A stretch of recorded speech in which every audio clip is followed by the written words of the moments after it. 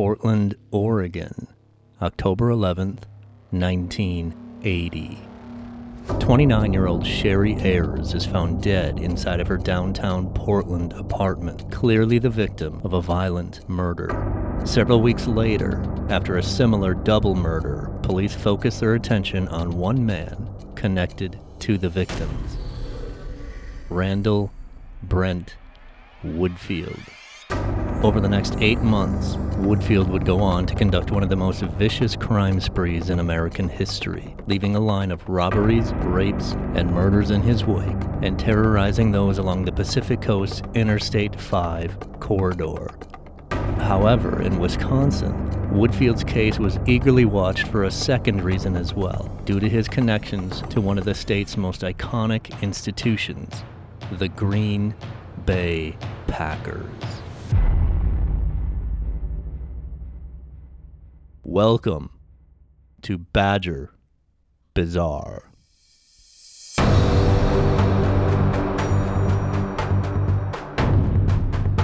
murder investigation would lead police to the farmhouse of Ed Gein.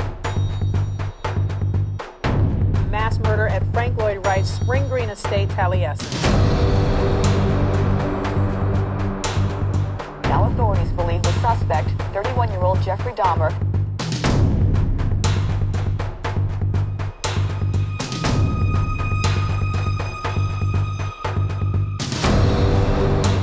saved body parts such as skulls, skeletons.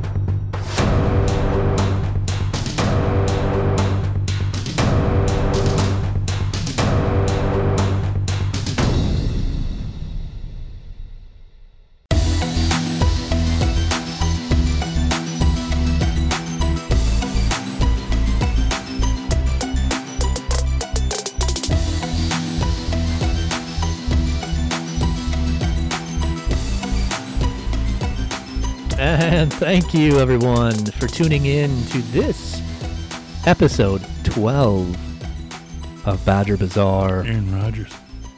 Aaron Rodgers? Aaron Rodgers. Is that why you paused? Right. I thought you just didn't know what to say to that. I said Aaron. Good old number 12. Good old Aaron Rodgers. It is football season. That's going to be on our mind now for the next 6 months or so. But I am your host, Scott Whitman, along with me, your other host, Mickey Sanders. How you doing, Mick? I'm good. Yeah. It is football season. Was at the game this past Sunday. Ties in a little bit to what we're going to be talking about today. Yeah, it does. So, interesting. And one of the things that we talk about a lot on this show is kind of documentaries that we like to watch and things that kind of, I don't know if they inspire us. They kind of do as creators. Documentaries about serial killers really inspire us. They don't inspire us to do things. Oh, they just okay. inspire us to maybe be storytellers. So now is not the time to talk about the bodies in my backyard? Let's just be quiet about that. I'm sorry. But on today, September 21st, Netflix is dropping a brand new 10-part series on Jeffrey Dahmer. And we've mentioned a few other serial killer ones that I've watched a couple, you've watched a couple, but this one sounds good and it kind of hits home a little bit. No doubt. And actually, I wonder if people have heard of Jeffrey Dahmer, maybe? Once or twice, I think. Maybe here in Wisconsin. He did a thing. Yeah. Yeah, right. But a couple months ago, I watched a documentary on John Wayne Gacy called The Gacy Tapes. And Netflix is coming out after this. They have another Dahmer show coming out called The Dahmer Tapes. It's all about him talking about stuff with his own voice. That one, so that's why it's called Top. So that's coming out too. I think that comes out in November. But today drops the 10-part series. I think it's bingeable. I think they're all being dropped today and the same time. This 10-part series called On Dahmer on Netflix. On Netflix. Okay. Yep. Actually, it's called Dahmer Monster: The Jeffrey Dahmer Story. Because Eileen Wuornos kind of has the monster, right? Which is still kind of an odd name. It's called Dahmer Monster. Yeah. The Jeffrey Dahmer story. Well, they throw it's the monster term with the serial killers a little too easily. Right. So anyway, it's based on there's an article in the Huffington Post that I want to read here, and Evan Peters, who is amazing. Yeah, he's I love a great that guy. actor. American Horror Story. Right. I think he's in every season of American Horror Story, playing a different character. He is phenomenal. I think you're right. I think he's in every season. It's like it's season 11 or 12 now. And I think he has not missed a season. Yeah, even He does. Evan Peters does great work. He plays massively dark roles. Oh, right. But So he was this in is- Marvel and everything, yeah. So this is kind of tailored for him. But the Huffington Post here says, no stranger to macabre characters. Actor Evan Peters is embodying one of history's most notorious serial killers for a new TV series. The American Horror Story star plays the role in Dahmer, Monster, the Jeffrey Dahmer story. On Friday, Netflix unveiled the first trailer for the 10-episode series showing a chilling exchange between Peters' Dahmer and neighbor Glenda Cleveland, portrayed by Niecy Nash, who's also a very well-known actress. It's co-created by Ryan Murphy, who said he aimed to, quote, shine a spotlight on the as-yet untold stories of Dahmer's victims, the people who tried to stop him, and the systemic failures that enabled him to continue his murderous spree for over a decade. Isn't Ryan Murphy one of the American Horror Story guys? Other actors set to appear in the series include Richard Jenkins, Michael Leonard, and Molly Ringwald. That's an interesting... I don't know if Ryan Murphy... I think he is attached to the American Horror Stories. I believe he is. Well, that would Makes sense. obviously that would make an Evan Peters connection too. Right. And the dark side of life. So the Wisconsin-born Dahmer, alternately known as the, quote, Milwaukee Cannibal, unquote, and the, quote, Milwaukee Monster. I've never heard Milwaukee Monster. I haven't either. That's not never clever heard that at either. all. I don't like that one. Murdered and dismembered 17 men and boys from 1978 to 1991. He also committed necrophilia and cannibalism on several of his victims, many of whom were people of color and some underage. So that is... You may have heard of this before. And, oh yeah, maybe there's mention of it in the opening credits to our podcast, actually. You hear reference his voice to is, Dahmer. yes, his voice is in there. Right. And, well, just reference to Dahmer and everything, so he's kind of notorious. So because of this, there's been, just today, I've seen all kinds of stuff online about Dahmer, and I was wondering why, because I didn't know about this. And this is why, because this is dropping on Netflix. But it's not a documentary. It's not a documentary, it's a dramatization. And It's all, a show. Right. But I mean, if anyone's going to make it come to life, it's Evan Peters. And it seems like there's been a lot of people, obviously younger people, who didn't know that Dahmer didn't get the death penalty. They just assumed that he was executed, and Wisconsin has no death penalty. No, but he was but he's dead. Brutally He was murdered in prison. In prison, yeah. So he only actually served, I think, 3 years or something before he was killed. Because prisoners have standards, and it's typically pedophiles and rapists. And yes, I may have been... Prisoners have standards? It may have been a little tongue-in-cheek when I said that. Sometimes I'm sarcastic if you haven't picked up on that. It seems weird that prisoners, they attack those types of guys, the serial killers or the rapists or the child molesters. It seems like these guys who are murderers and do other horrific illegal activity, they don't stand for those kinds of actions. So good for them. Because he killed minors? I don't know. I'm not saying there's logic. I think from what I understand, what happened is that the guy killed him because he wanted notoriety for himself. Because he wanted to be the guy that makes sense, that right? killed Jeffrey Dahmer. Right, like why guys kill presidents. And he's already in prison, so why not be famous? Right, while if you're in not prison? getting out, what do you got to lose? You know, you hear that a lot with, inside prison walls, the guys that are going to be there forever. Some guys do that to get on death row.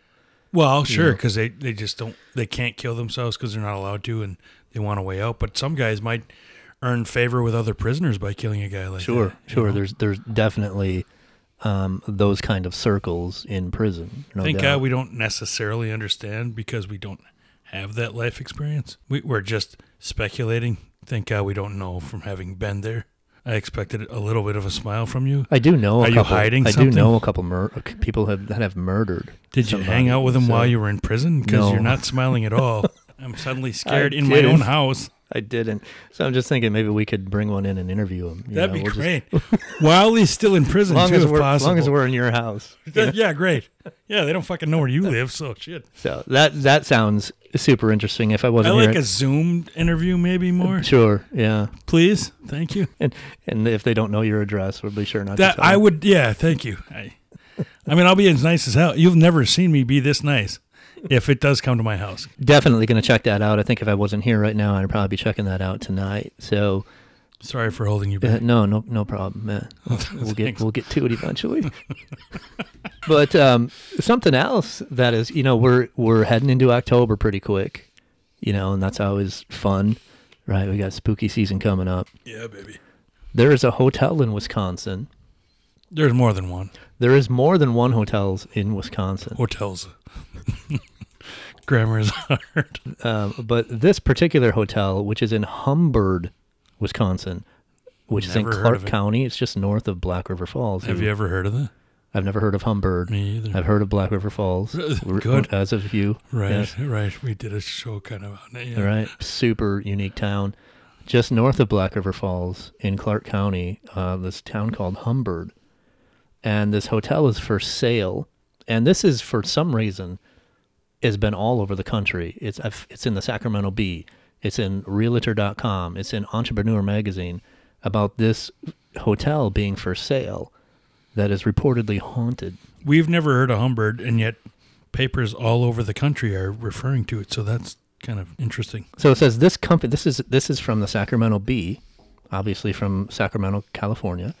This comfy hotel has hit the real estate market. One caveat: it might be haunted. Which is why everyone's talking about A it. fan of all things supernatural and aren't timid? ? Then this hotel that's landed on the real estate market in Humbird, Wisconsin, for $279,900 might be right up your alley. That's all it costs. $280,000, man. It could For be a yours. hotel? Wow. It's in Humbird. Oh. Just because I never heard of it doesn't mean it's not a metropolitan paradise. I guarantee you it's not. The property Never heard of it, and yet that's probably a safe guarantee. Yeah. The property consists of 6 bedrooms and 5 bathrooms, over 5,500 square feet. That's a hotel? The residence even comes with its own living quarters, that is 1,800 square feet.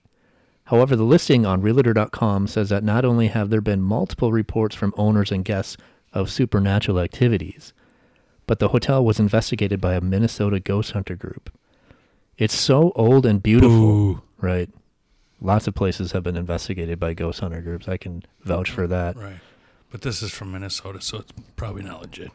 No Quote, offense. it's so old and beautiful, unquote, listing agent Julie Bonub told Realtor.com, and people have experienced supernatural things in there, even the owners. Bonub, who is with Bonub Realty LLC, even mentioned a specific startling thing that occurred with the current owners of the hotel. Quote, they were sitting in the bar, and there was this hanging light, and it started to move when they were sitting below it, unquote. Bonub told Realtor. Quote, one person got up and stopped it from moving and said he could feel the force of somebody pulling it, so he sat down and it just continued to spin. Outside of haunted happenings, the building has had numerous updates and has plenty of appealing features, including an open floor concept, 2 living rooms, detached 2-car garage, and a new outdoor wood burner. Thank you, Realty.com. And apparently a swinging chandelier. So I don't know how this place has made national headlines because there's a swinging chandelier. That's really the basis of calling it haunted? There must be a history to it that we haven't looked into. There's a history to it that's not, I can't find it anywhere. Really? I mean, you're the guy with the resources, and that's weird that you couldn't find it, which maybe that's just a testimony to the fact that there isn't much there. I've spent little time looking. I'm sure, if I 20 minutes. went to Clark County, I could find the history of this place. But it's just interesting that for this hotel, which is kind of nondescript when you look at it, And there's your pictures house, of it. it sounds like your house is as big as... Oh, it's 5,500 square feet. That's not my house. My house is... But 6 bedrooms and how many baths? I mean, that sounds like just a fairly big house. But it sounds like it's not big enough to be a hotel, is all I'm saying. Well, it's an inn. It's old, and it's an older place, obviously. Sure. Right? I mean, a lot of those places, it was built in 1869 or I something. guess So a that's lot of old. those Yeah, right. places is probably on like an old stagecoach line. Sure. So it was an inn that there's a hotel in Brillion, actually. It's called the Green Hotel, that was built probably roughly about the same time. That's probably not quite that big. And that's a place that I investigated a paranormal investigation years ago. I don't know, 8 years ago. Haunted as hell. Haunted as freaking hell. And it was one of those small kind of hotels. It was on the rail line. So a lot of people that came into Brillion in the late 1800s that came on the passenger train stayed at this place and that place. I can vouch. Guaranteed is as haunted as can be. So I'm not... We will cover that at some point. Sure. We definitely can, yeah. I'm not discounting that this place is haunted. It probably is. but so is a lot of other places. Well, and to the point I'm making, Summerwind Mansion was meant for guests too and travelers, and it wasn't that much bigger than this place. So I guess at that age, hotels weren't the big extravagant places that I'm considering. So that's my stupidity, I guess. No, Summerwind was built as a fishing lodge, though. So it was Right, built but for I mean, people to. But it was still a lodge. I mean, Sure, an inn yeah. or whatever. I mean, so I'm just thinking of bigger places. That's on me. So this place was obviously a fairly large place for the time. It's not the Ritz-Carlton. You know, I Right. mean, it's a hotel in 1869 isn't like what we have today. It's not the Obviously, they're hotels even that you talked about in your book, Lost Fox Cities, which I did finish. Thank you, man. That Yeah. means a lot. And it was interesting. And that's why I got through it. I was actually able to be diligent enough to get through it. So yeah, good for me. For reading Because a I book. did not plug my book at all in this episode, No, so I no. appreciate you doing that. But I mean, there was a lot of things I didn't know about the Fox Cities it was amazing, man. I'm glad you're my friend anyway, but I'm glad I'm doing a podcast with you. You're not an idiot. the funny thing is when the publisher asked me to do I mean, that, you are an idiot, but not for that reason. when the publisher asked me to do that, they asked me to do a Lost Appleton. And I said, well, there's not enough things here in Appleton to finish a whole book. I mean, let's do Lost Fox Cities. And they said, okay, now that I've obviously done this, I could do 10 volumes of that on Appleton alone. No question about it. Because there was so many things about Menasha and Little Shoot and Nina that are firsts in the world, which is, I don't think most people born and raised here understand all that. Yeah, you covered it enough to shine light on it and enlighten us on things that we wouldn't have known about that are firsts. I mean, there's so many things that happened here that didn't happen anywhere else before that. And yet you could have gone so much further had you wanted to. No doubt about been it. allowed to. Unique state, man. This is why we do even the this podcast area here. This is what we do it Crazy. for. There's no place like Wisconsin. Good and bad. In various ways, right? Talking about dark history like we do here on this show, or just various architectural history. I was already industry history. Yeah. Well, lumber mills and even the first. You talk about the first railway public trolley was in Appleton. I didn't know. Yeah, that. the first electric trolley, Right. commercially successful electric. Right. trolley, It didn't right? go very far, but it was still the first one in the country. Right. And I mean, I read the book, man. It's just really worth reading. It's just fascinating history. There are so many things of Wisconsin when you hear the first in the world or the biggest in the world. And Crazy. a lot of people just roll their eyes at that and they're like, whatever. Because you always hear Wisconsin when they're talking about something. You hear, oh, this is the first in the world. This is the first in the country. This is the biggest in the country. Whatever it would be, it's true. How many of those have It's we true. covered in just our podcast? Right. And then your book uncovered a bunch more that I didn't know about. So it's true. It's not bullshit. It's actually true. So much started here. It's amazing. Well, I appreciate the love, man. Yeah, I it was really do. awesome. Thanks, man. I'm actually looking forward to reading the other book now. I wasn't before because I'm not as diligent a reader as I should be, but I really want to get into it. Maybe we should start a book about haunted hotels in Wisconsin and take a trip to Humbird. What do you say? Yeah.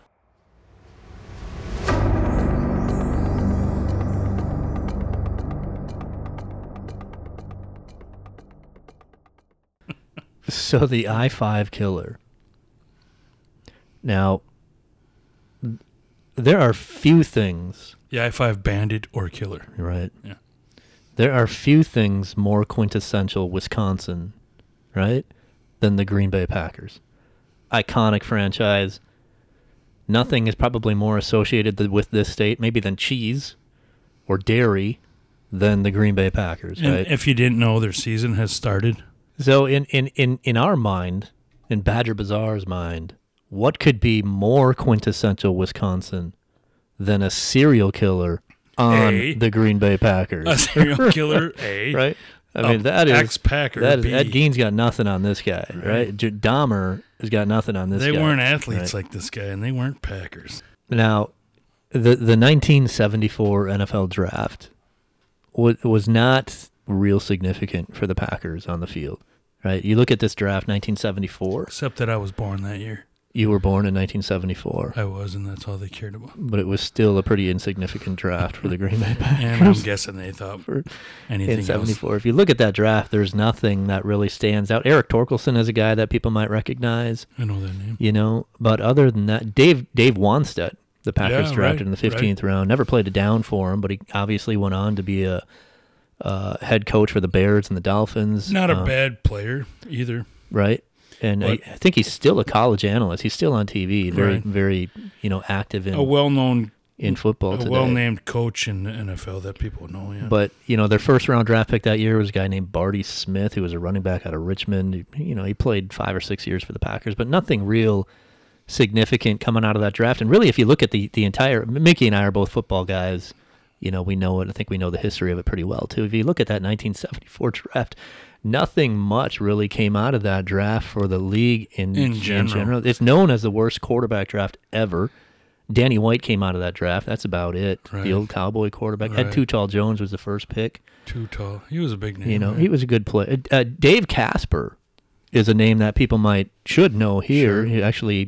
He played high school ball at Chilton, and he was part of the, I think, a lot of people consider one of the best high school teams ever, who never gave up a point that season. Serious? Imagine that. Really? They never gave up a point. I don't care if it's Chilton and they're what division ever they are.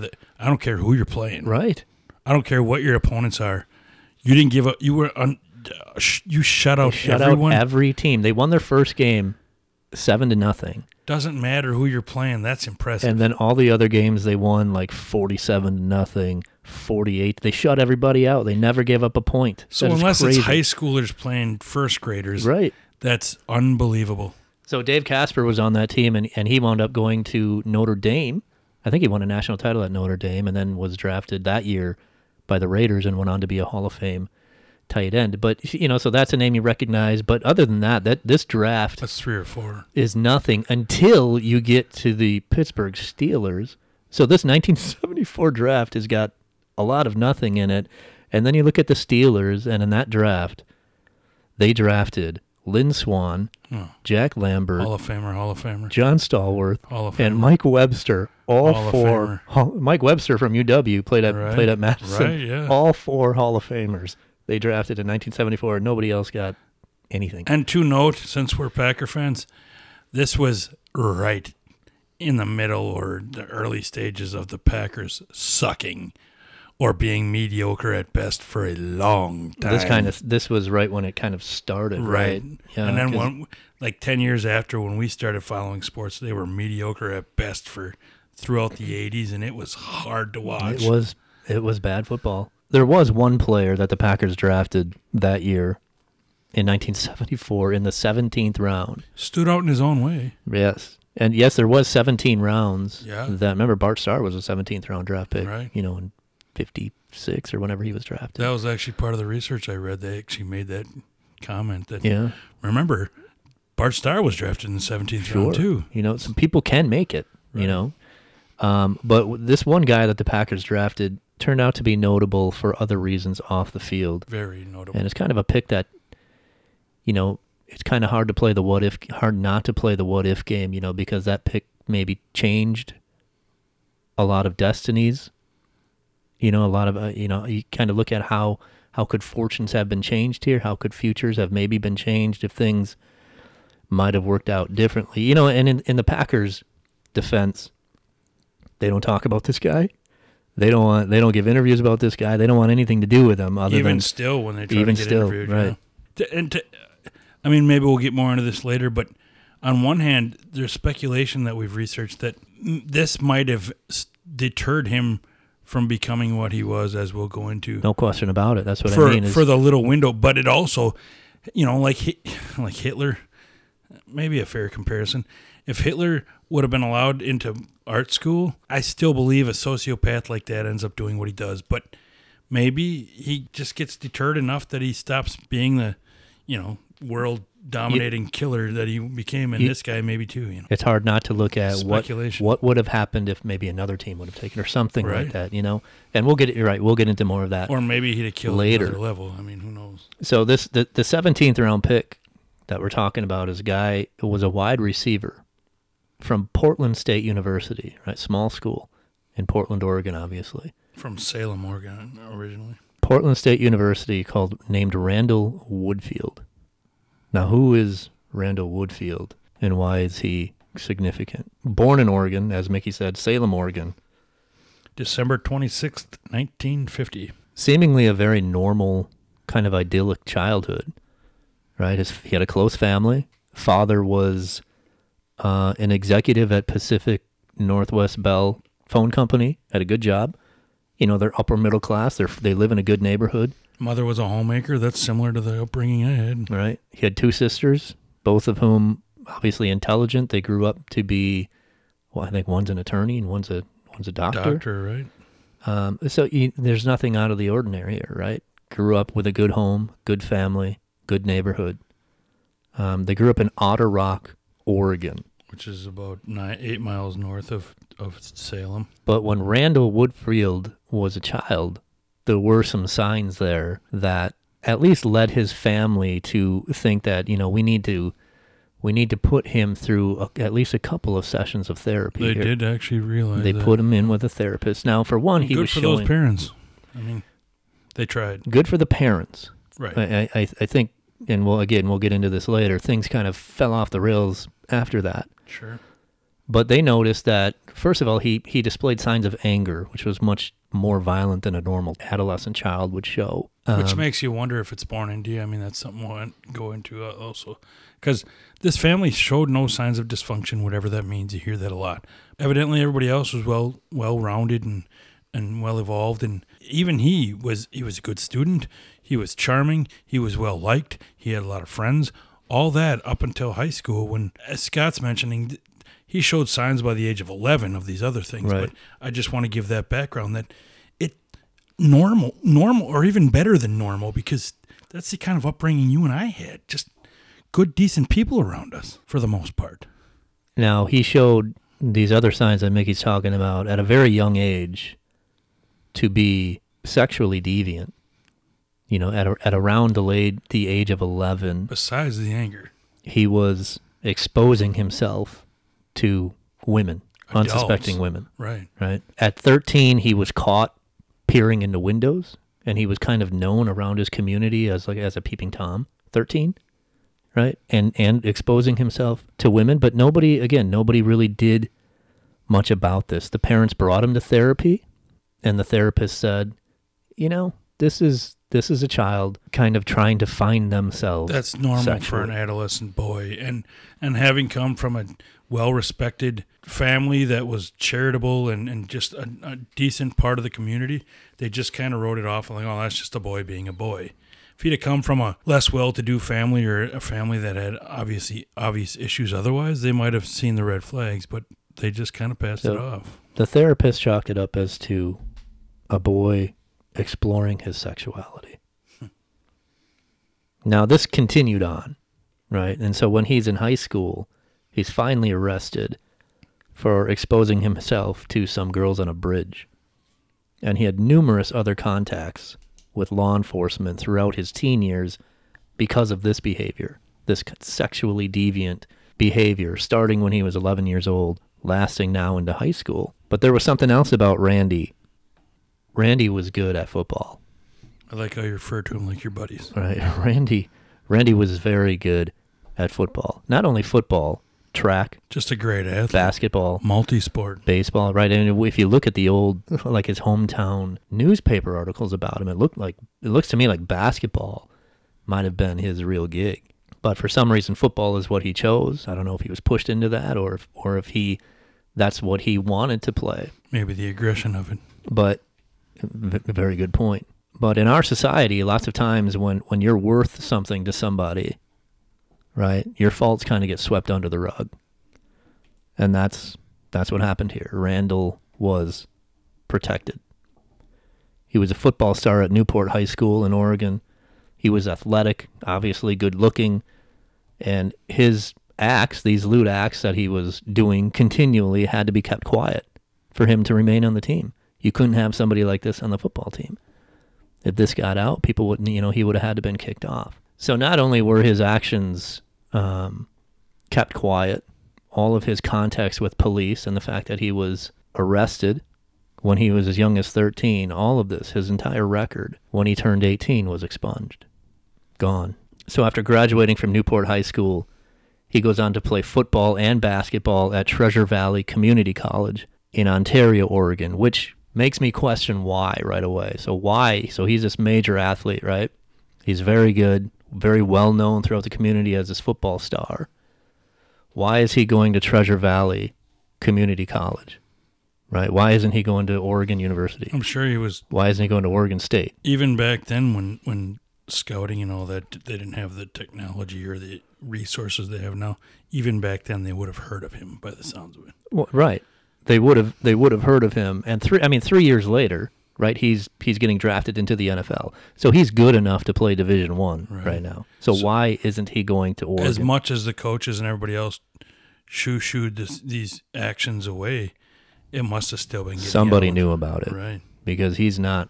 And that's what happens, right? When you're not recruited out of high school, you go to a community college first, and you try to get in. How many big names have done that? Aaron Rodgers. Right. Exactly. You know, that's what happened with Aaron Rodgers. If you've heard of him, he's the quarterback for the Packers. Aaron Rodgers, not recruited out of high school, highly, for some reason, goes to community college, I think in Chico, California, and then 2 years later winds up going to Cal Berkeley, and obviously the rest is history. Right. First round pick after that. So this guy, for being such a well-known high school athlete, how he didn't get a Division I scholarship, I think, is a red flag that people knew about something. It wasn't as quiet as what they thought it was. People who weren't necessarily being asked were the ones divulging this information because, his coaches and stuff probably weren't to protect him. And, and even a coach in high school, they want to be able to brag that one of their students. No doubt. They want to be able to brag that one of them made it big. So, they weren't the ones necessarily telling him that.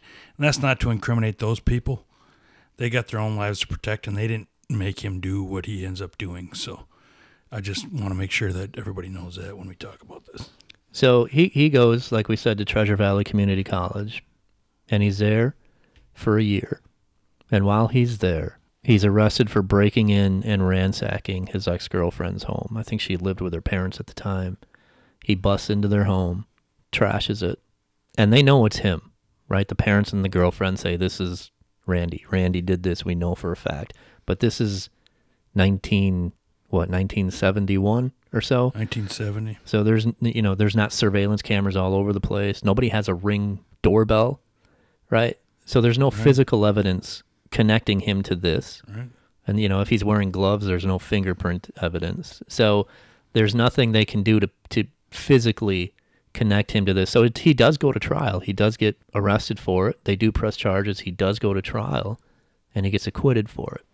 All charges dropped. So they didn't, evidence, as you said. There was no evidence that he did it. But again, the family swore up and down. He was actually found not guilty. That he did, right. He was acquitted for it. Yeah. Right. So after a year, even after this happened, he transfers to Portland State University. Again, not a big school. He's not transferring to Oregon. He's not transferring to Oregon State, Washington. Portland State University. Bigger up in the chain, right? And that was Oregon before it was Oregon now. So some of these other universities you mentioned weren't even that big at the time, but they're still bigger than Portland State. So he played wide receiver there for Portland State, the Portland State Vikings, and he played well. And he became a born-again Christian. I think that needs to be mentioned because he took religion very seriously from then on, but let's just say he didn't necessarily, we know he didn't act upon those beliefs, but that was something that this guy was always trying to portray. When anybody was asking him questions about who he was and how he did things, he always mentioned that first. So that's kind of something that will lead you to understand as to who he was and how he did things. Oh, he was part of some kind of Christian club or something, or some Catholic club, or some stuff that tried to portray that he was, this man of God. All a facade, because it's almost like he knew that something was coming. So he plays wide receiver at Portland State University, and he plays very well. And he's their leading receiver. And he plays well enough to become recognized by NFL scouts. Now, again, this is Portland State University, and you're playing well enough there to be recognized by NFL scouts. You're doing something. You're catching their attention. Right.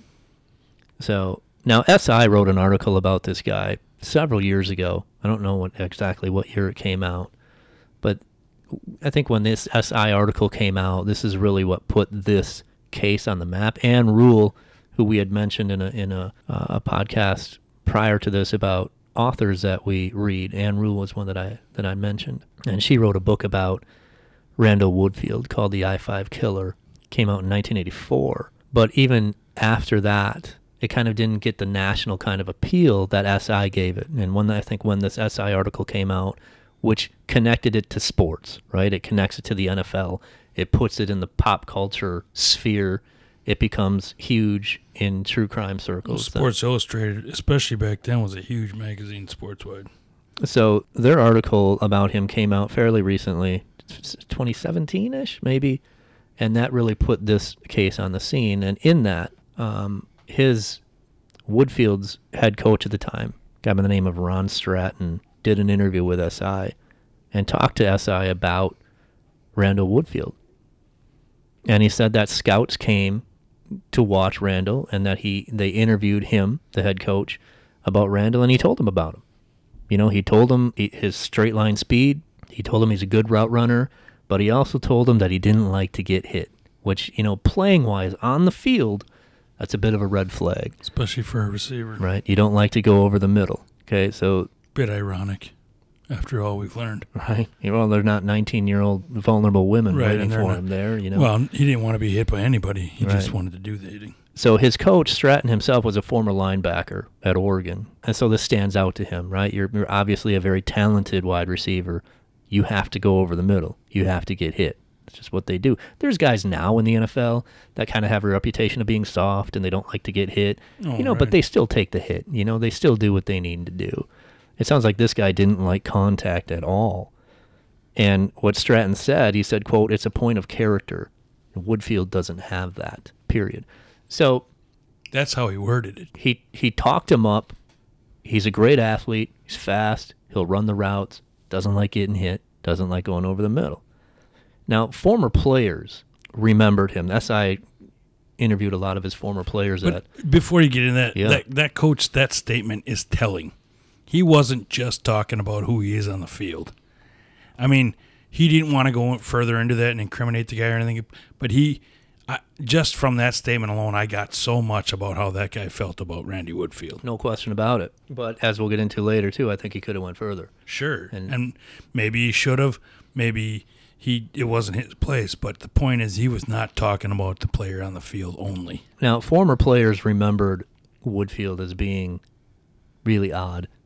They said he didn't really have many friends on the football field. Standoffish, kind of. He was kind of standoffish, quiet. He said, one player said, quote, "He didn't really fit in," unquote, and that he would make kind of, weird off-the-wall comments all the time that would kind of, take everybody aback. And one weird thing is that a lot of them said that he was always kind of checking himself out. He was always looking in Very the mirror. vain. Yes, super vain. Because he was considered a good-looking guy from his high school or his adolescent days, his teenage years.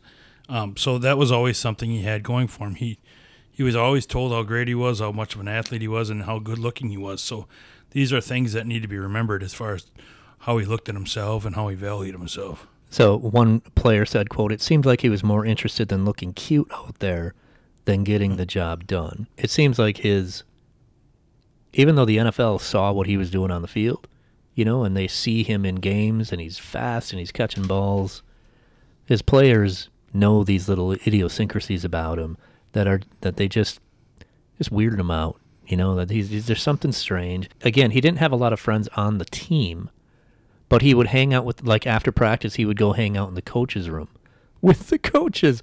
And the coaches are like, "All right, dude, we're kind of heading out now, practice is over and stuff." So, just not your average kind of one of the guys on the team, right? Yeah, hanging out with the coaches instead, and they're even shooing him away at some point. Now, while at Portland State, he was arrested at least, and it's more than this. I don't know the exact number, but it's at least 4 that I can find, 4 times for indecent exposure. But he was also arrested multiple times in those early 70s, very early 70s, for petty crimes like vandalism, petty thefts, and burglaries, much less the public indecency. So this is all when he's at Portland State. Right.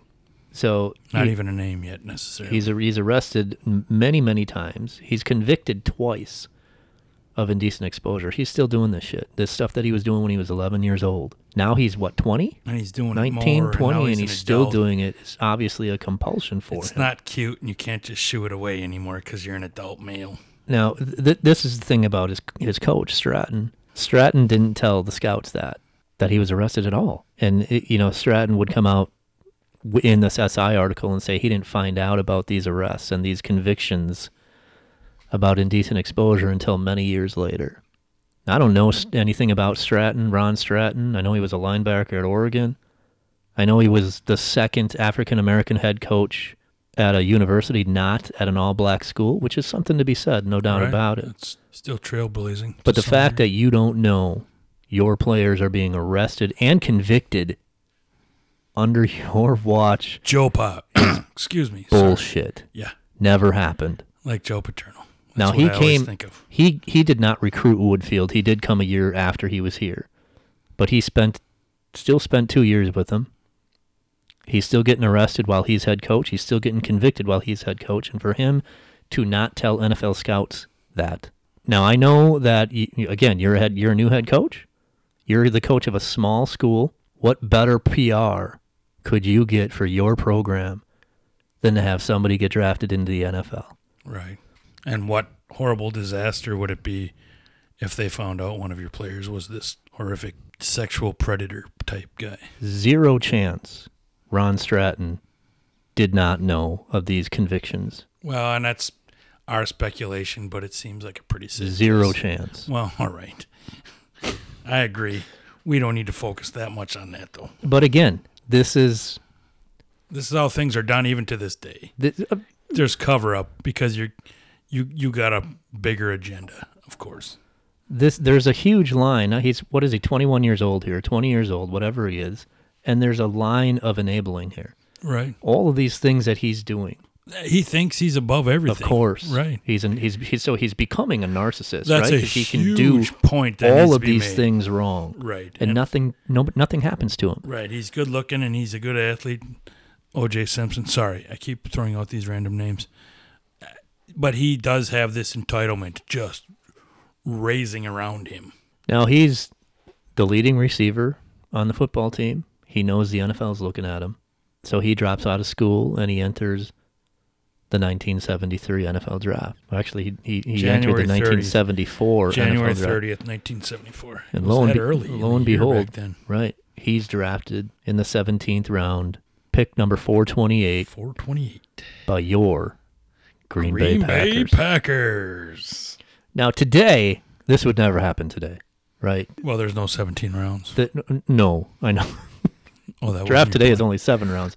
But the draft is such a huge spectacle. They're flying you in months ahead of time and interviewing you. They're interviewing your family. They're interviewing your friends.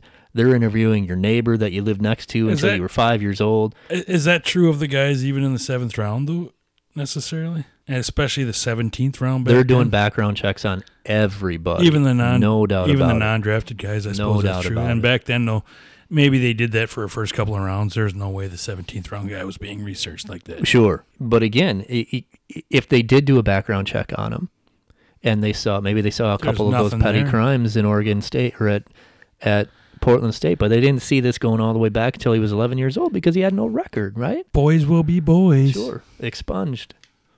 So the Packers draft him. Again, today the draft is it's a TV spectacle. It's on for 3 days. Right.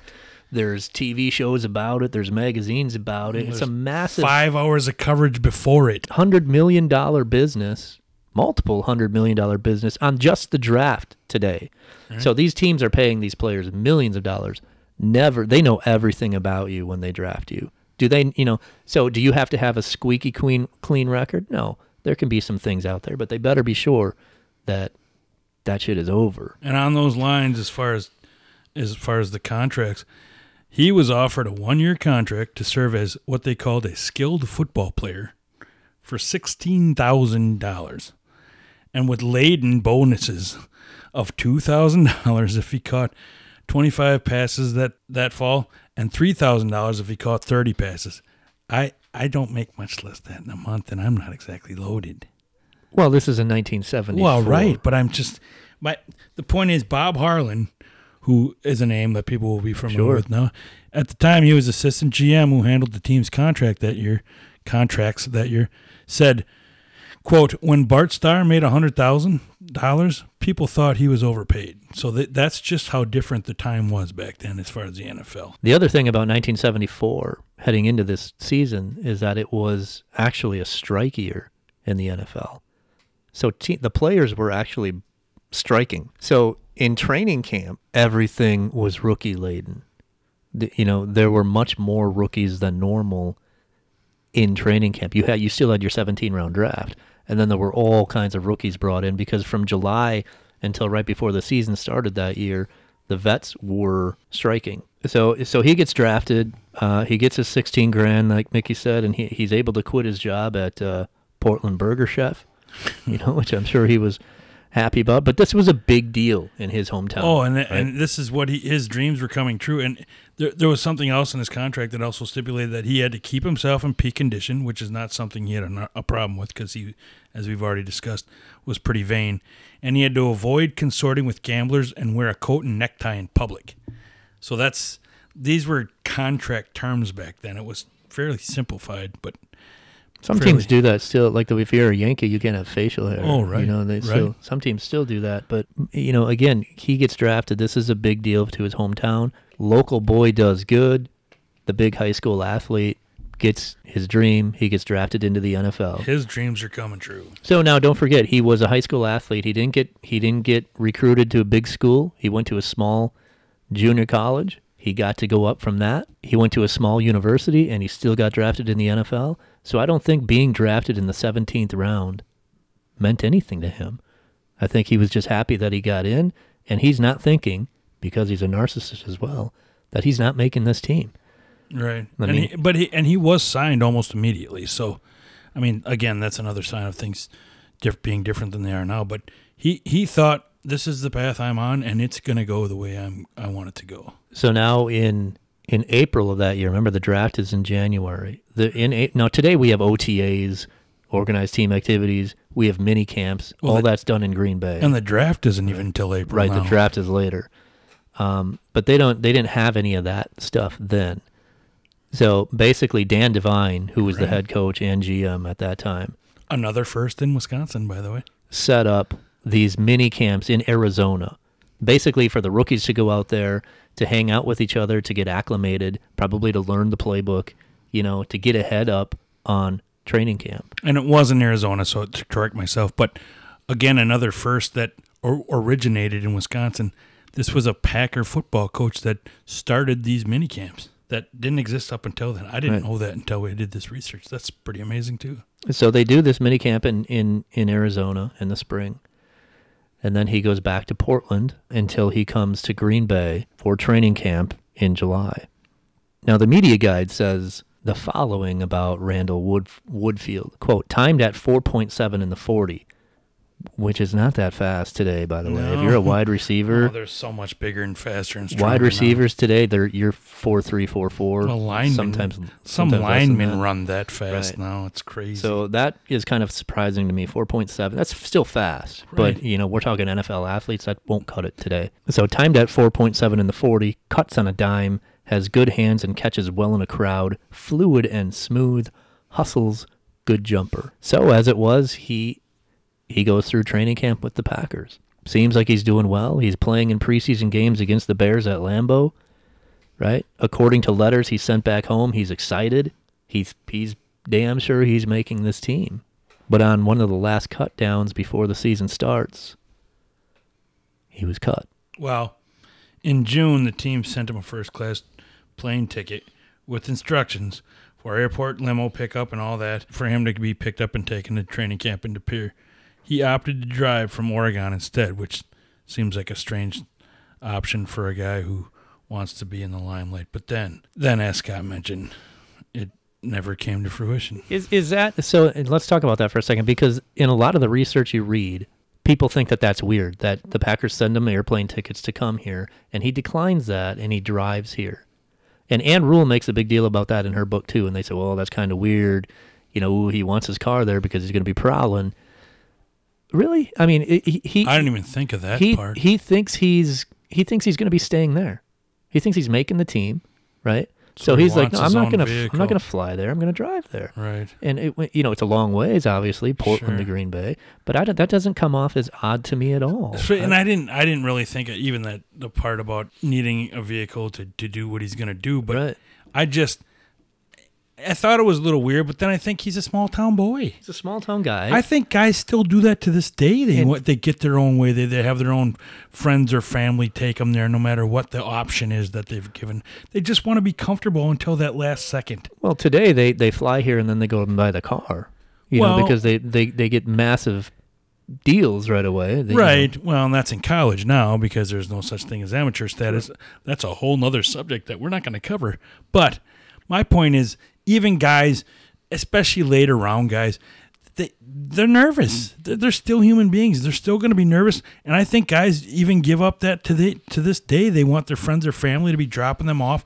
I think I've heard that it's those options for the limo and the plane get passed off, at least to the stadium. They want to be with the people they love and trust the most up until that last second. So I think it still happens. So I agree with you. It's not that weird. Yeah, I don't. I thought it was odd that a lot of the research that Mickey and I have done back then have kind of made a deal that and I think this it's in hindsight though.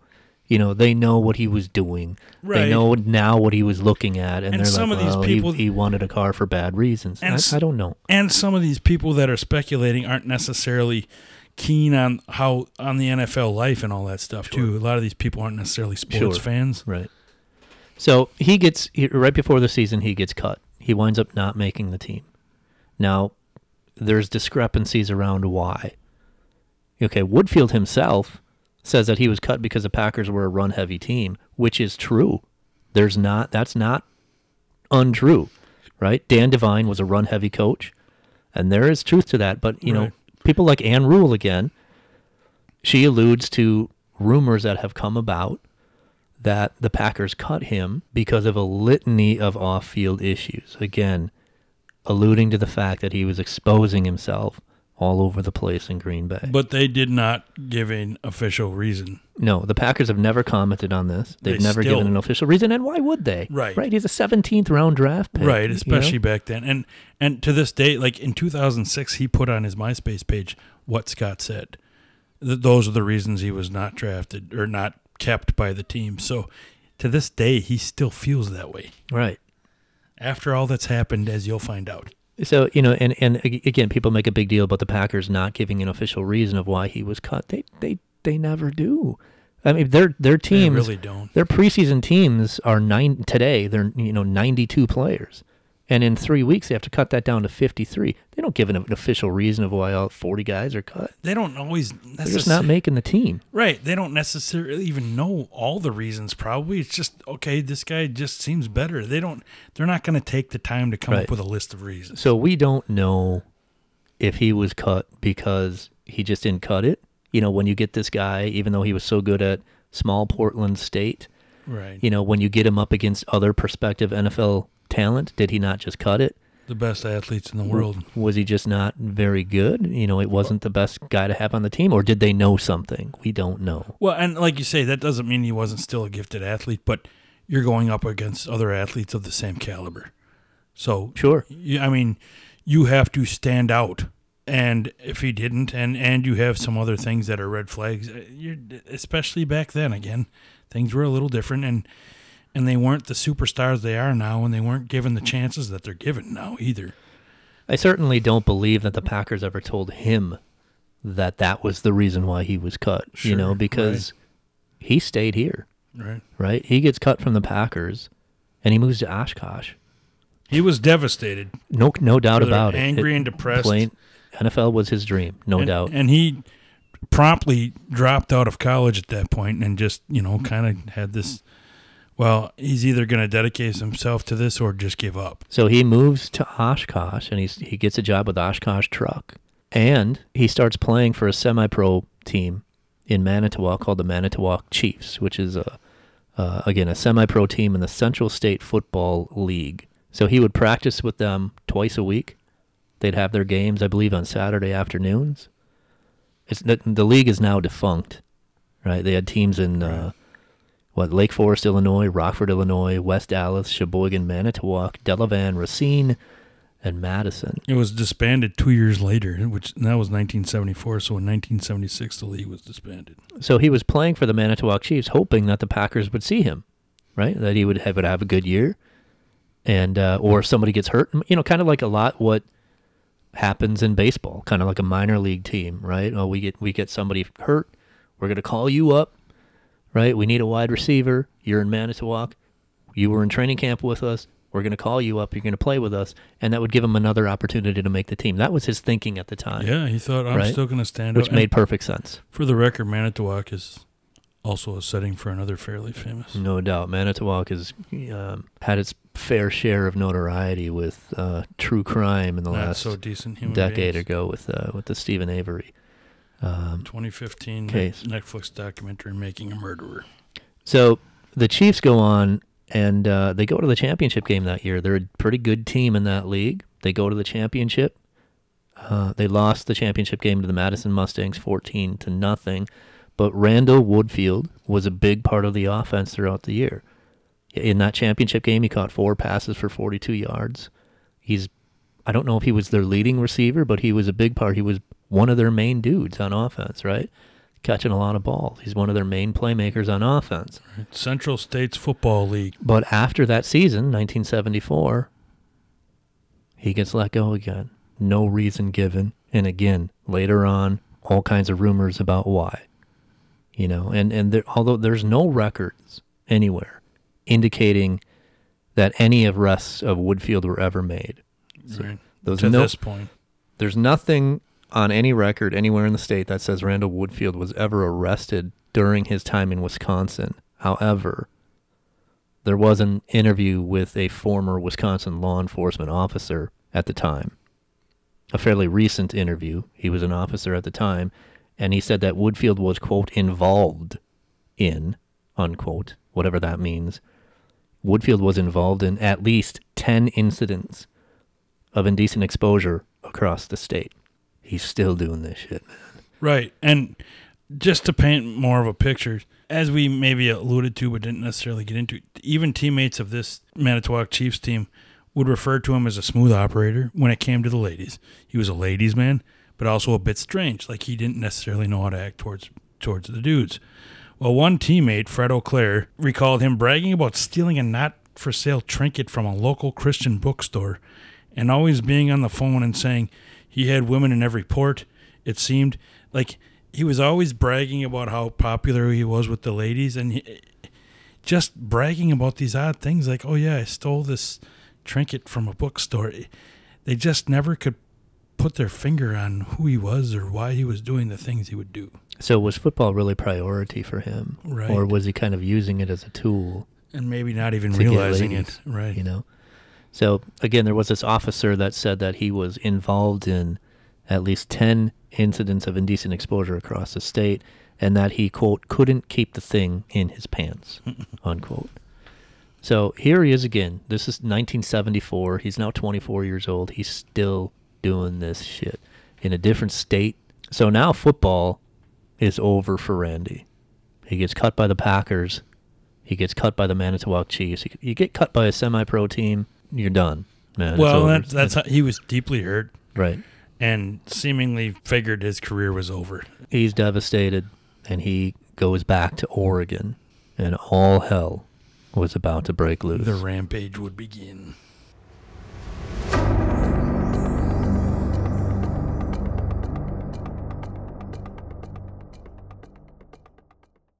So back in Portland, Woodfield starts to drift a little bit. I don't know if he's depressed. Obviously, he's still feeling kind of defeated from getting cut from the NFL and then a semi-pro team. This is early 1975 now. But he couldn't keep a job. He couldn't keep an apartment. He was less than a semester away from graduating from college, and he refused to go back. He didn't want to do it.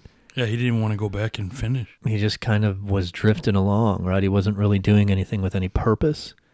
But he was still a schmoozer, right? He's 24 years old.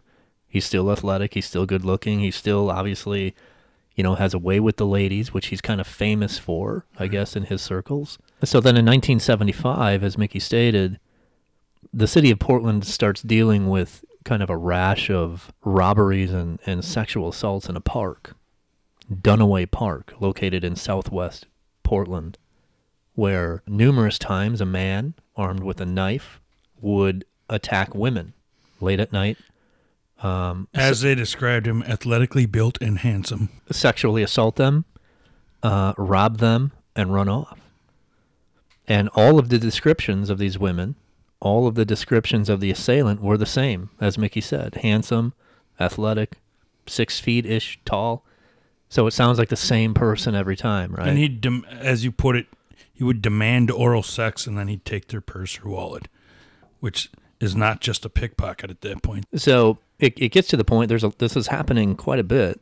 So the police set up a sting. And on March 5th of that year, a female undercover officer, a very brave one at that, I might add. Right. I mean, you never know what's going to happen in these She things. must have some idea what could, doing her job. So they set her up, and she goes walking through the park late at night.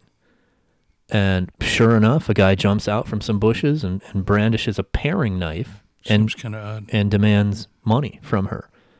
And obviously police officers were stationed close by, and they, jump in and they catch the guy right away. And the guy identifies himself as one Randall Brant Woodfield. Now, after admitting these attacks, he gets sentenced to 10 years in prison, right, for all of these things that he did. And he did admit to this. And during the interview, again, he claimed that he didn't drink, he doesn't smoke, and he was committed to his Christian faith. There was always that I'm a good guy motif that he was trying to portray.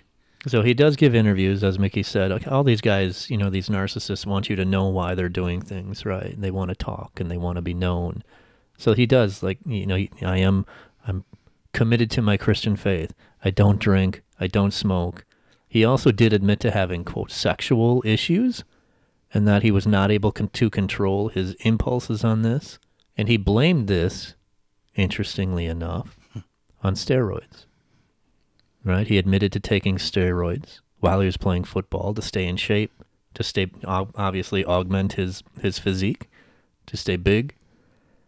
And he said that maybe that impacted his behavior. Maybe that's why he's taking steroids. Maybe that's why, these impulses are too strong for him that he couldn't stop doing this. And as far as the police themselves, Lieutenant Paul Weatheroy, a longtime Portland cold case detective, he actually said, quote, there was conventional wisdom back in the day that someone who was an exposer or a peeping Tom wouldn't elevate to more serious crimes. We've learned that nothing's further from the truth, unquote.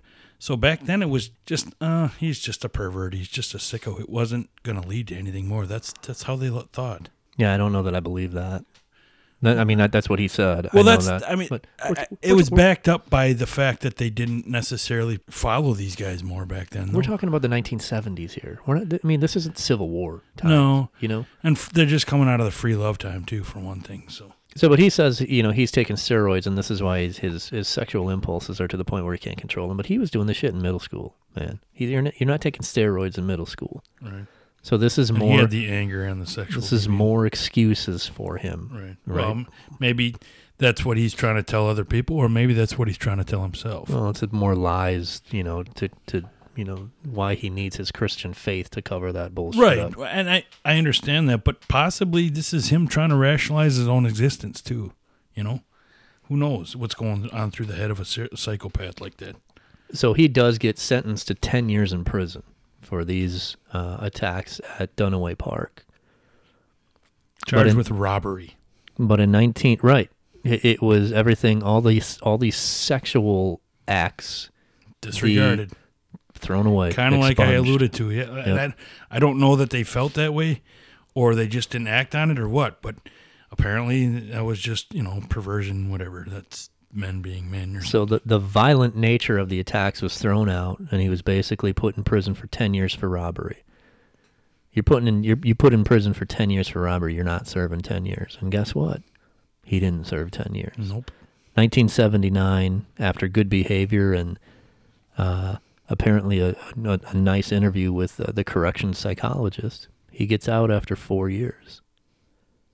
Here we go again, right? Little consequences for what he's done. It's just the line of this stuff just keeps continuing his whole life. He's gotten away with it his whole life. Gets away with everything. I'm above the law. He's emboldened by it. His narcissistic personality keeps getting broader and bigger. And his sense of entitlement, like I can do anything and I'm fine. So now after he gets out of prison, he seems to be reinvigorated a little bit, right? His social life seems to be reinvigorated a little bit. His friends, the friends that he had, threw him a party after he got out of jail, kind of like a release party. He attended his 10-year high school reunion where he was the center of attention, right? Telling all his stories of playing for the Green Bay Packers, right?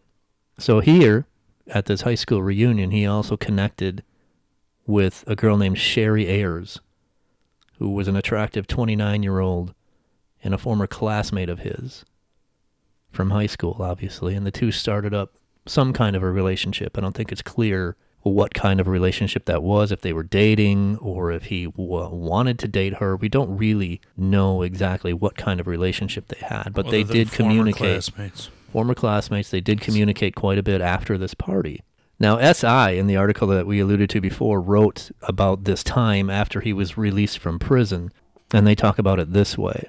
Quote, out of prison, he cut a contradictory figure. For all of his failures, let go from bartending gigs, jettisoned by girlfriends, they hardly seemed to come at the expense of self-confidence. He cruised around Portland in a gold 1974 Champagne Edition Volkswagen Beetle. Yeah. And took unmistakable pride in his physique. He was especially fond of sending naked photos of himself to women. In late 1979, Woodfield was photographed in a state of undress, his abundant muscles abundantly oiled. This is coming from SI. Man. Those are the notes I put on my paper because I wanted to read it that way myself. He mailed the image to Playgirl for consideration. And the following May, he received a letter back from Playgirl that said, quote, congratulations, you've been selected for possible publication in Playgirl's Guy Next Door feature. Like we all haven't wanted to be that. So obviously, everybody loves me, right? Look at me. I tried out once for the Green Bay Packers. Chicks dig me. Even when I'm a pervert, I get away with it. Right. And now the women want to see me in their magazine. Playgirl loves me, and I'm going to be in Playgirl. Well, that photo shoot never seemed to come. He kept waiting for it. Never seemed to come. Playgirl wasn't contacting him again. And that's when police believe his actions really started to escalate. So in October of 1980, Sherry Ayers, the girl who he had reconnected with at the high school reunion, was found dead in her Portland apartment, raped, stabbed, and bludgeoned to death.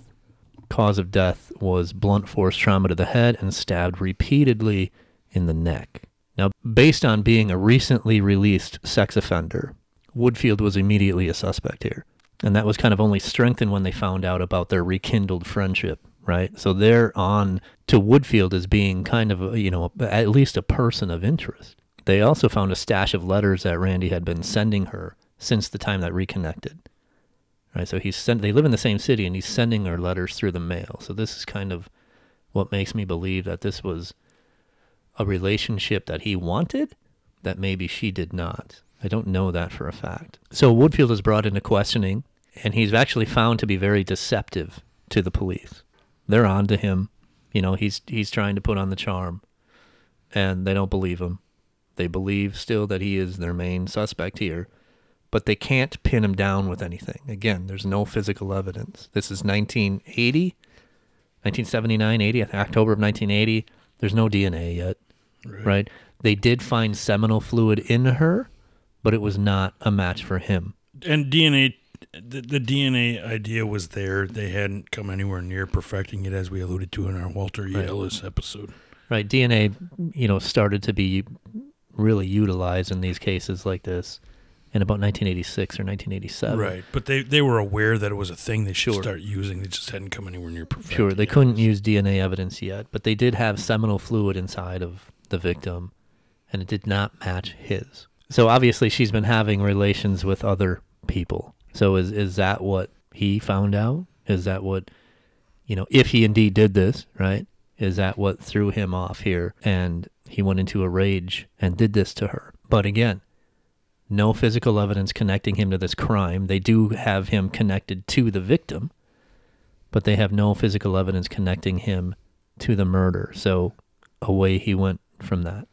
About a month and a half later, 22-year-old Darcy Renee Fix and her friend, 24-year-old Doug Altig, were found shot to death, execution style, in her home. Again, Woodfield was found to have a connection to the victims, as Darcy Fix was a former girlfriend of one of Woodfield's best friends, somebody that he ran track with at Portland State. So again, they have a connection with Woodfield to the victim, but they don't have any physical evidence at the scene connecting Woodfield to the murders. So away he goes from that. And then after this, there's a string of robberies and sexual assaults at various places of business in the next few months, as convenience stores and ice cream parlors and gas stations were repeatedly held up, all with young female staff who were held up at gunpoint, sexually assaulted, and then the assailant ran off. Eventually, they found out that a lot of this robbery spree, these holding up of gas stations, that was going on along the Interstate 5 highway. A highway that starts at the border with Mexico, and it runs 1,381 miles north through the states of California, Oregon, and Washington to the Canadian border in Blaine, Washington. So it's a long stretch, and there's lots of different places in many, many days, all very close to each other. December 9th, a young gunman wearing a fake beard held up a gas station in Vancouver, and they're starting to realize at this point some of his tells. He's wearing a fake beard, and he liked to use athletic tape and put it over his nose. They're starting to see, these are things that are starting to become evident later on that he's showing every time. December 9th, a young gunman wearing the fake beard has held up a gas station in Vancouver. December 13th, the same man wearing a fake beard and athletic tape over his nose raided an ice cream parlor in Eugene, Oregon. December 14th, same man robbed a drive-in restaurant in Albany, Oregon. December 21st, a gunman trapped a 25-year-old waitress in a restroom of a chicken restaurant in Seattle, Washington, forcing her to masturbate him. 20 minutes later, he robbed another ice cream parlor, escaping with cash in hand, and by now he's starting to be called the I-5 Bandit, as we alluded to earlier. January 8th, 1981, the bandit raided some Vancouver, Washington gas station a second time, the same one he'd already been at, forcing a female attendant to show her breasts while emptying the cash register. January 11th, a gunman robbed a market in Eugene, Oregon. January 12th, same man wounded a female grocery clerk, age 20, with a gunfire in Sutherland, Oregon. January 14th, once again wearing a fake beard, invaded a home in Corvallis, Oregon, occupied by two children aged 8 and 10, forced them to disrobe, and sexually assaulted them and forced the 10-year-old to perform fellatio. So he goes on this massive crime spree of robbing, sexually assaulting and raping. Well, so the crimes escalated. They started with him, holding these places up, and then he would force the women in a back room, and he would disrobe, and he would kind of, take care of himself. And then it escalated to forcing them to disrobe, and then he would make them do acts on him.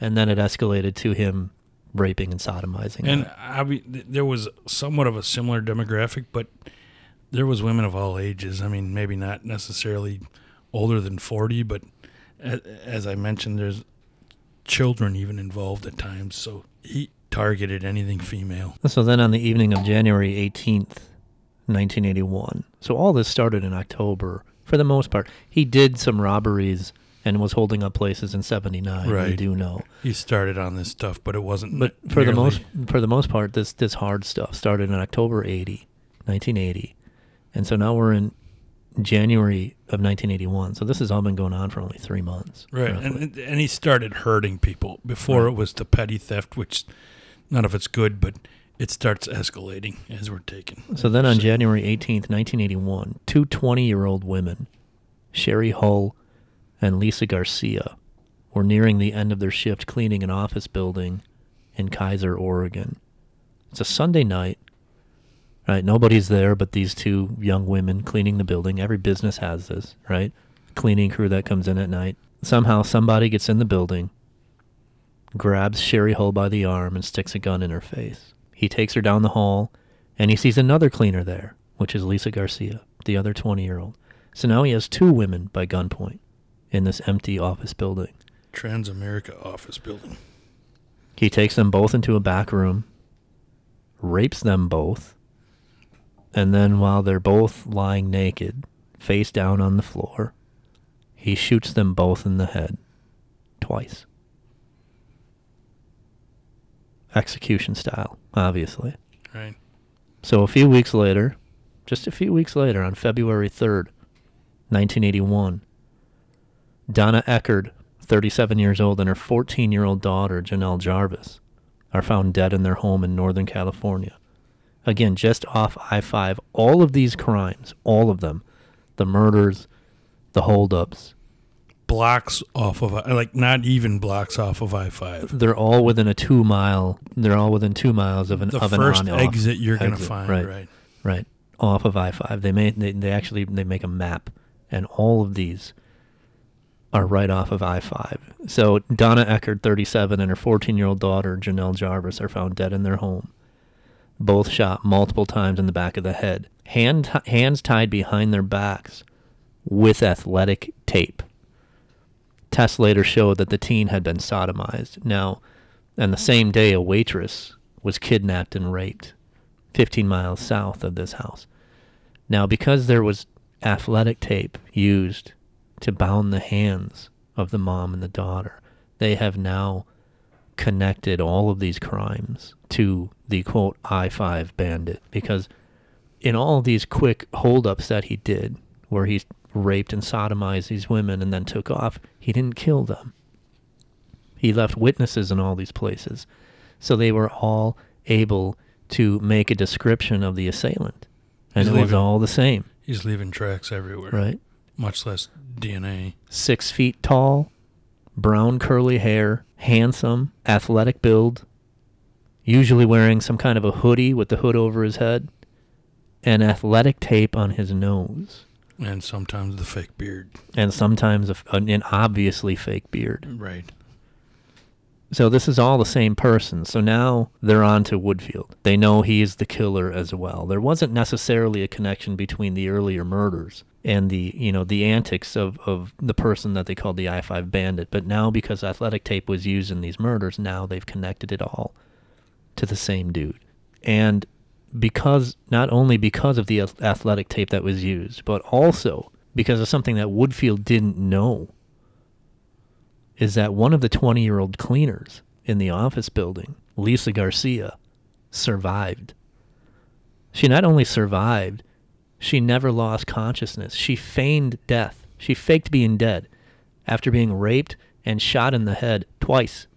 She still had the wherewithal to just fake it, and survival techniques. She waits crazy. until he leaves. She fakes being dead, waits until he leaves, immediately gets to a phone and calls police, and then has the wherewithal to give them a description of this guy. Talk about having your wits about you in the most traumatic situation you've ever been involved in, especially at the age of 20. 20 years old. I hope this is the worst thing that happened to her at that point. And again, her description of the assailant is the same thing that matches all of these. 6 feet tall, handsome, hoodie, fake beard, athletic. But to be able to give that description after what just happened to you, Right. These things will never leave her, and she was able to give the same description that they've already gotten. Wow, that's an amazing woman. So now the I-5 bandit is no more. Now he's the I-5 killer.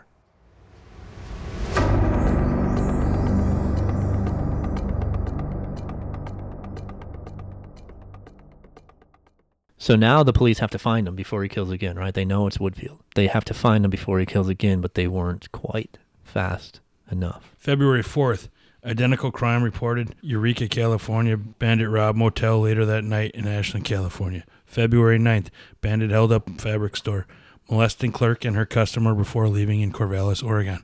February 12th, robberies in Vancouver, Washington, Olympia, Washington, and Bellevue, Washington. The last 2 stops included 3 more sexual assaults.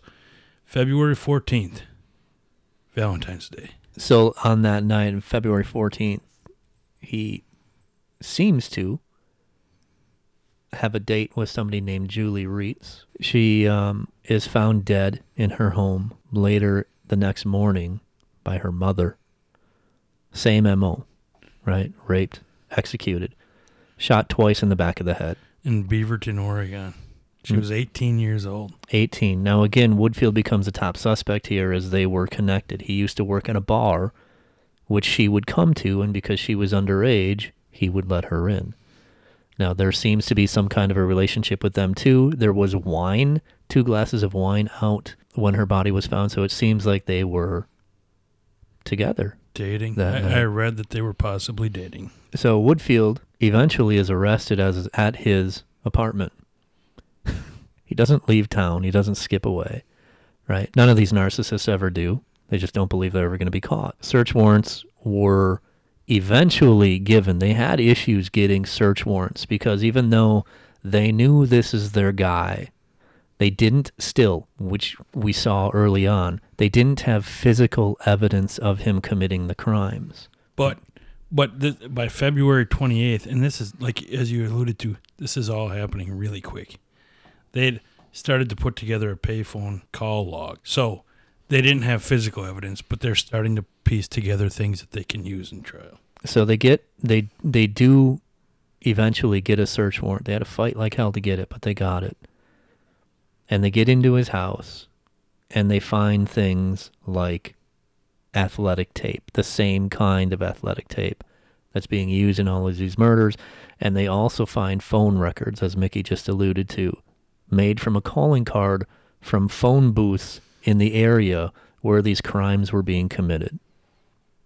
This is what ultimately did him in. So Beaverton Police Chief David Bishop said of the killer's pattern, quote, all of a sudden it became obvious. It was a map of I-5. Woodfield was addicted to the phone. He made thousands of calls. He had girlfriends everywhere. So he's committing these crimes, doing these things to these women, and then calling his girlfriend, whoever that may be, in whatever area he's in. This is a sick dude here. Oh. So he's ID'd by several eyewitnesses because he left so many eyewitnesses, the ones that he didn't kill. He's ID'd in police lineups by several eyewitnesses, including by Lisa Garcia, who he thought he had killed. So now by March 1981, his crime spree is over. 8 months after he started murdering people that we know of, the crime spree is over. It's one of the most prolific in American history. Taken into custody on March 7th.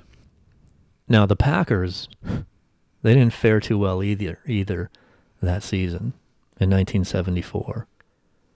They finished at 6-8. Dan Devine resigned as head coach and GM. He goes on to become head coach at Notre Dame, does fine, wins a national title there in 1977.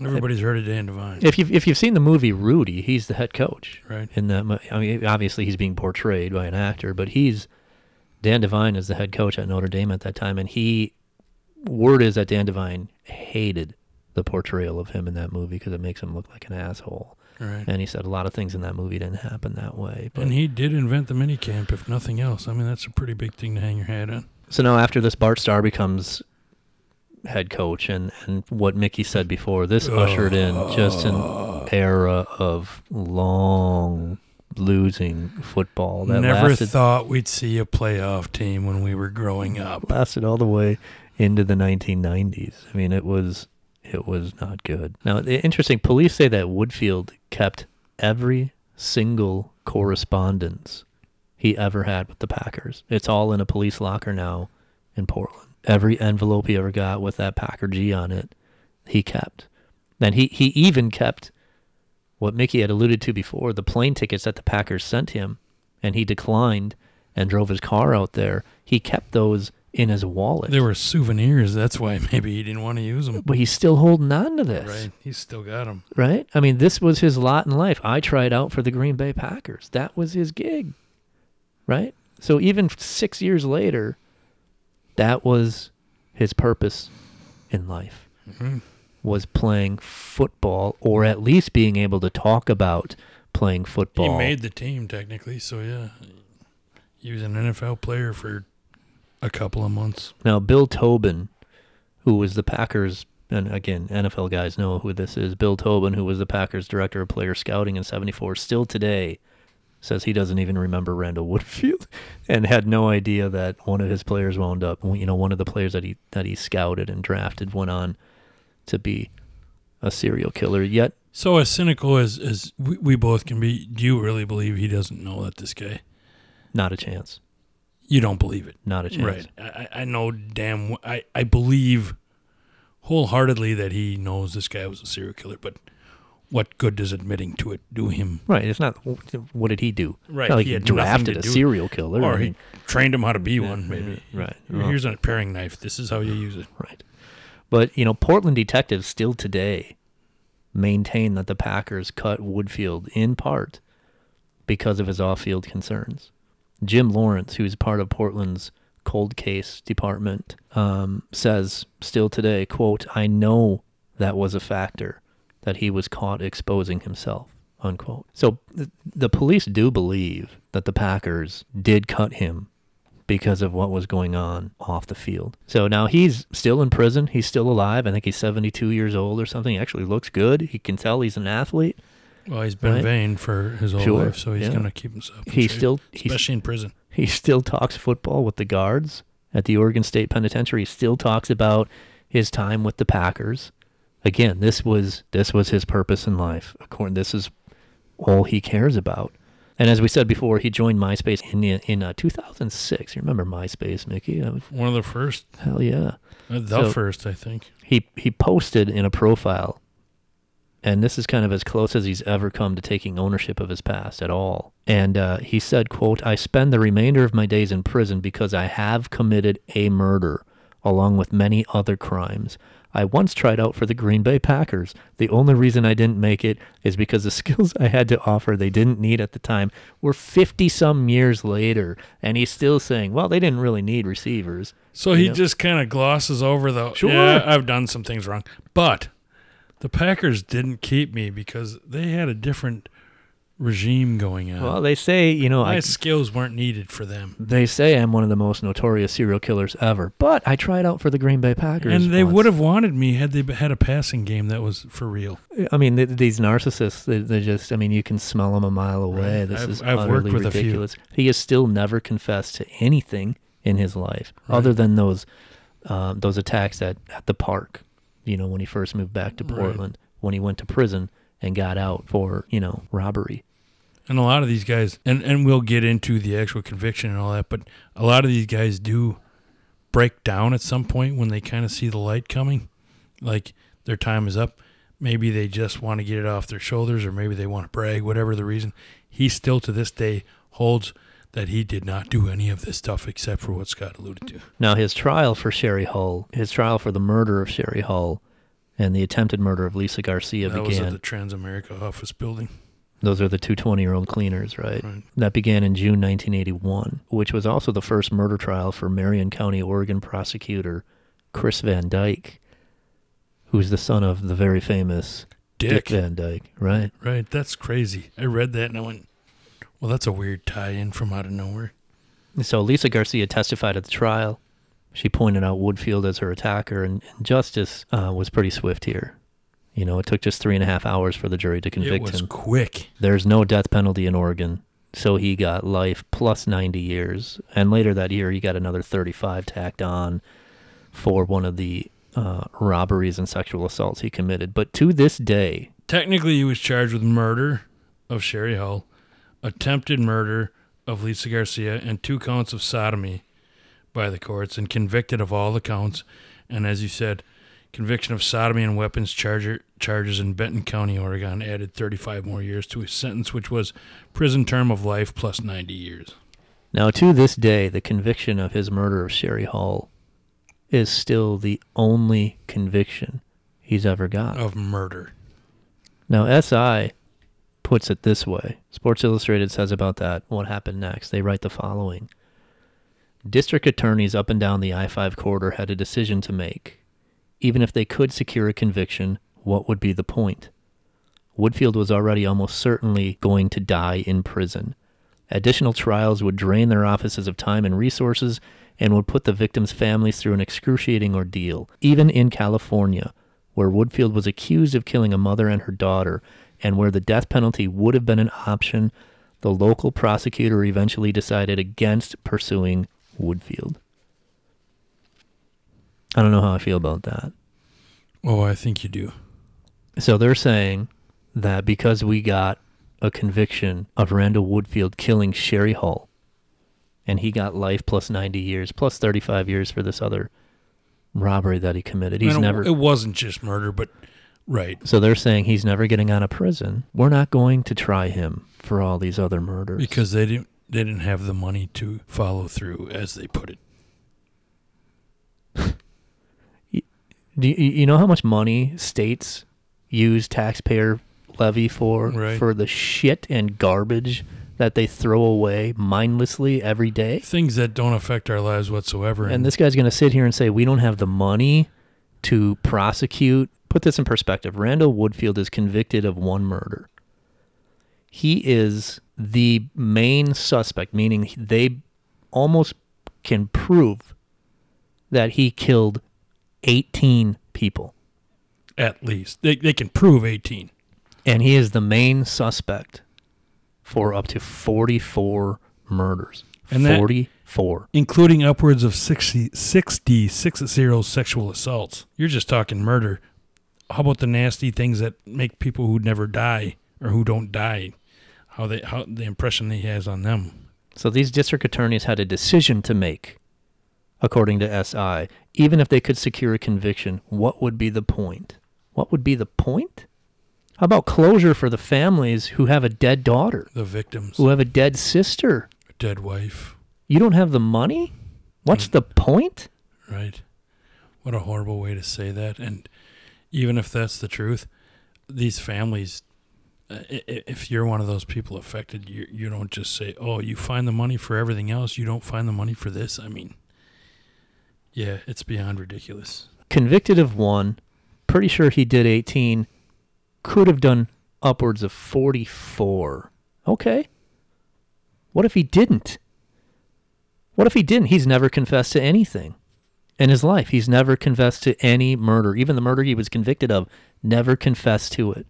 We're going to sit here and believe he killed 44 people in 8 months? Well, judging by the timeline we were going by, it's somewhat believable, but until it's proven, you can't 100% believe it. Now, since advancements in DNA, they have used DNA to prove that he killed 5 others. Darcy Fix, Doug Altig, Donna Eckerd, her daughter Janelle Jarvis, and Julie Reitz. So by DNA evidence, they have proven that he killed them.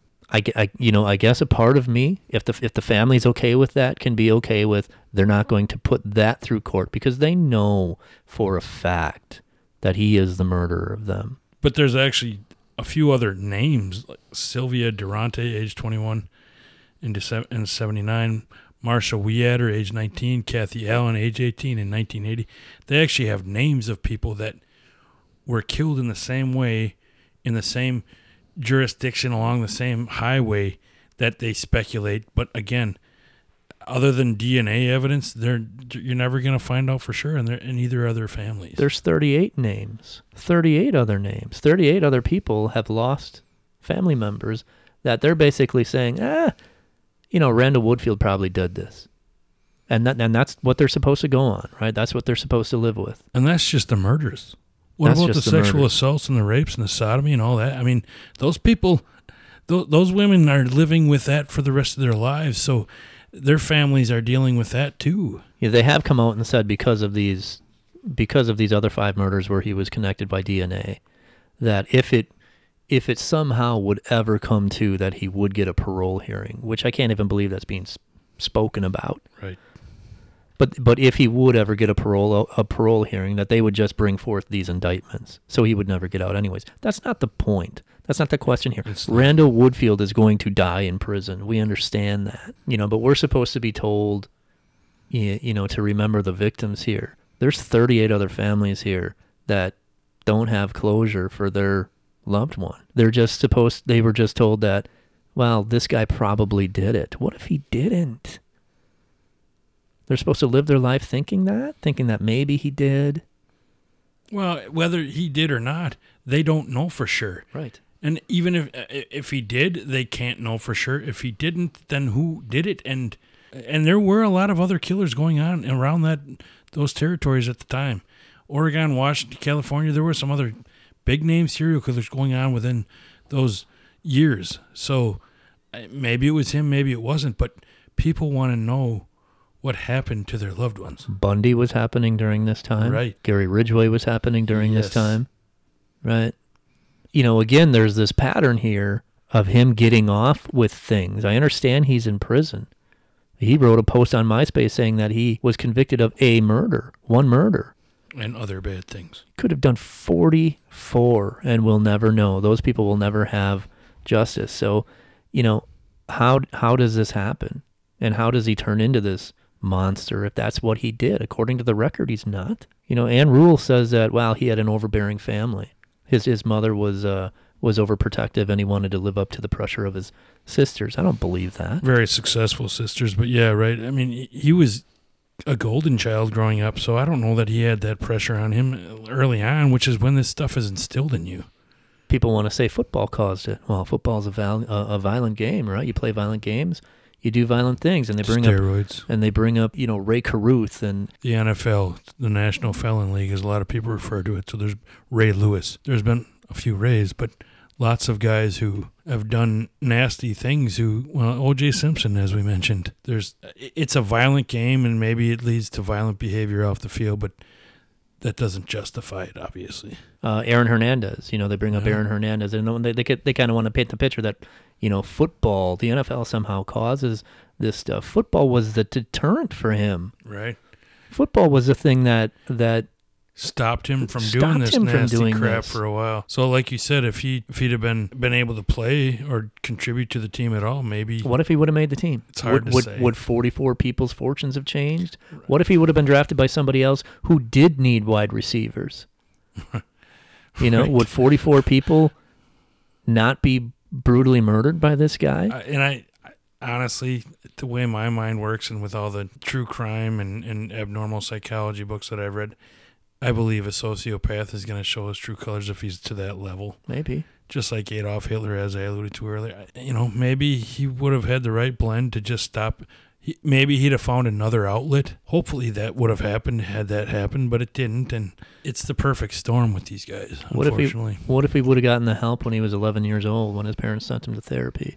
Right. What if that therapist wouldn't have said, you're just exploring your sexuality. Get out of my office. What if his college coach wouldn't have hid the things that he did? What if his high school coaches wouldn't have hid the things that he did and expunged his record? What if Ron Stratton would have told NFL scouts about what he was doing? Well, and it's a legitimate point, but I guess my skepticism, the proof is in the fact that he was married 3 times and divorced twice while he was in prison. Sure. This guy he was always self-entitled. He always felt like he was above everything, and there was never any remorse. There was never any of that.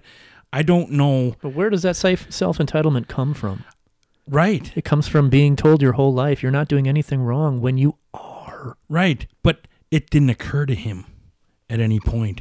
So I don't know that football, no matter what level he'd have gotten to, would have been a deterrent. I believe that he'd have thought, well, now I'm a superstar on top of it, so now maybe I can do even more. It might have gotten even worse. I don't mean to be a glass is half empty kind of guy, but if you can say maybe none of it would have happened, maybe more would have happened. It's as hard as it to believe with the timeline we gave. You got a speculation in both directions, and I'm just afraid that a guy this far gone was never going to be fixed. My question is, having come from what seems like a non-dysfunctional family that was supportive and he was loved and all that stuff, maybe...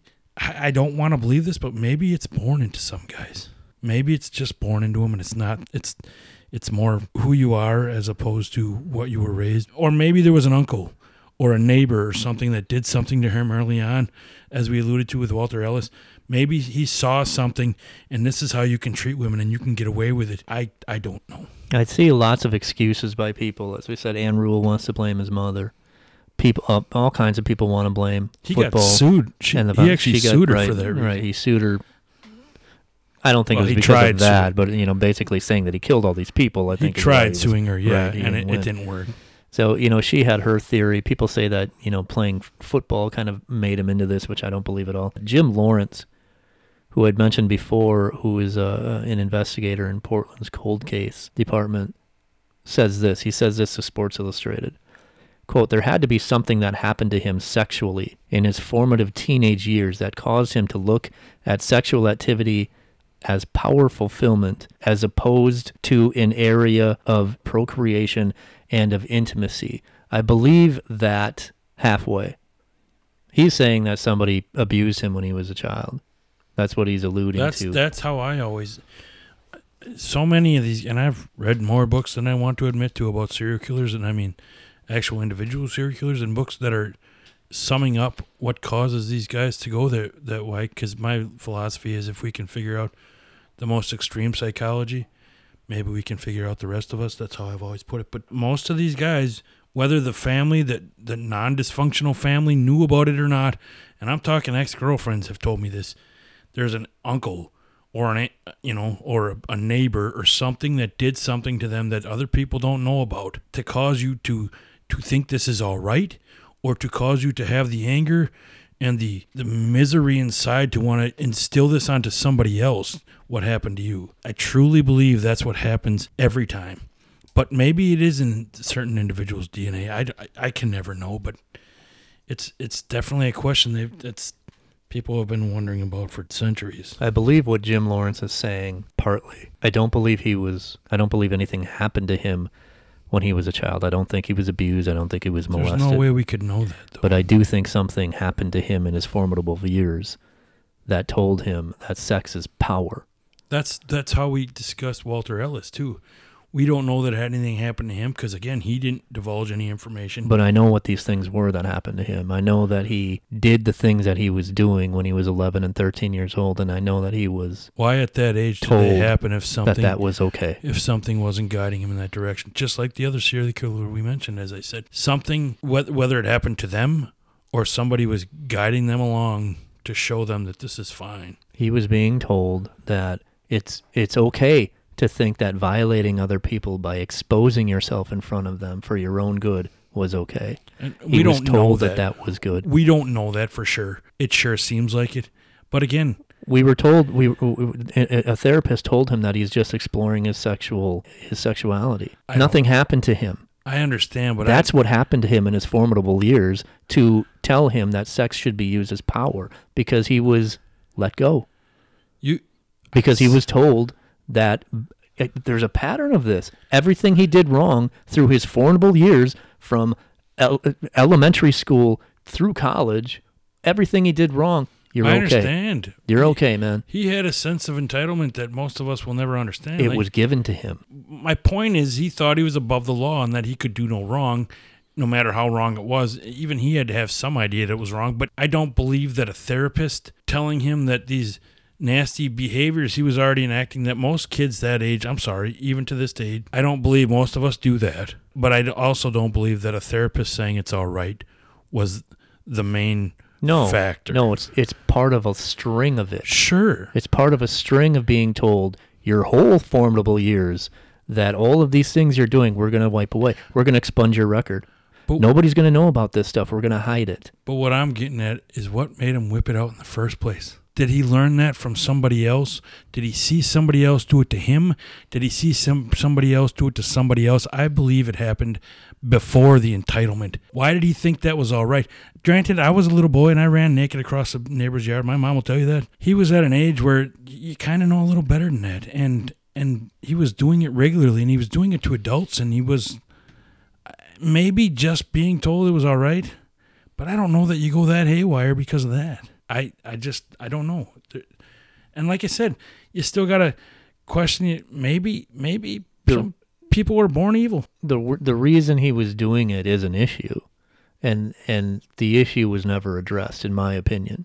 It wasn't. Well, for sure. Yeah, I don't disagree with that. I think he was failed. Look, I'm the most personal responsibility guy in the world, but this guy repeatedly through his formidable years was failed by people that could have maybe maybe changed this. Put them in a different direction. I'm not disagreeing with that at all. By a therapist, by coaches, by counselors, Right.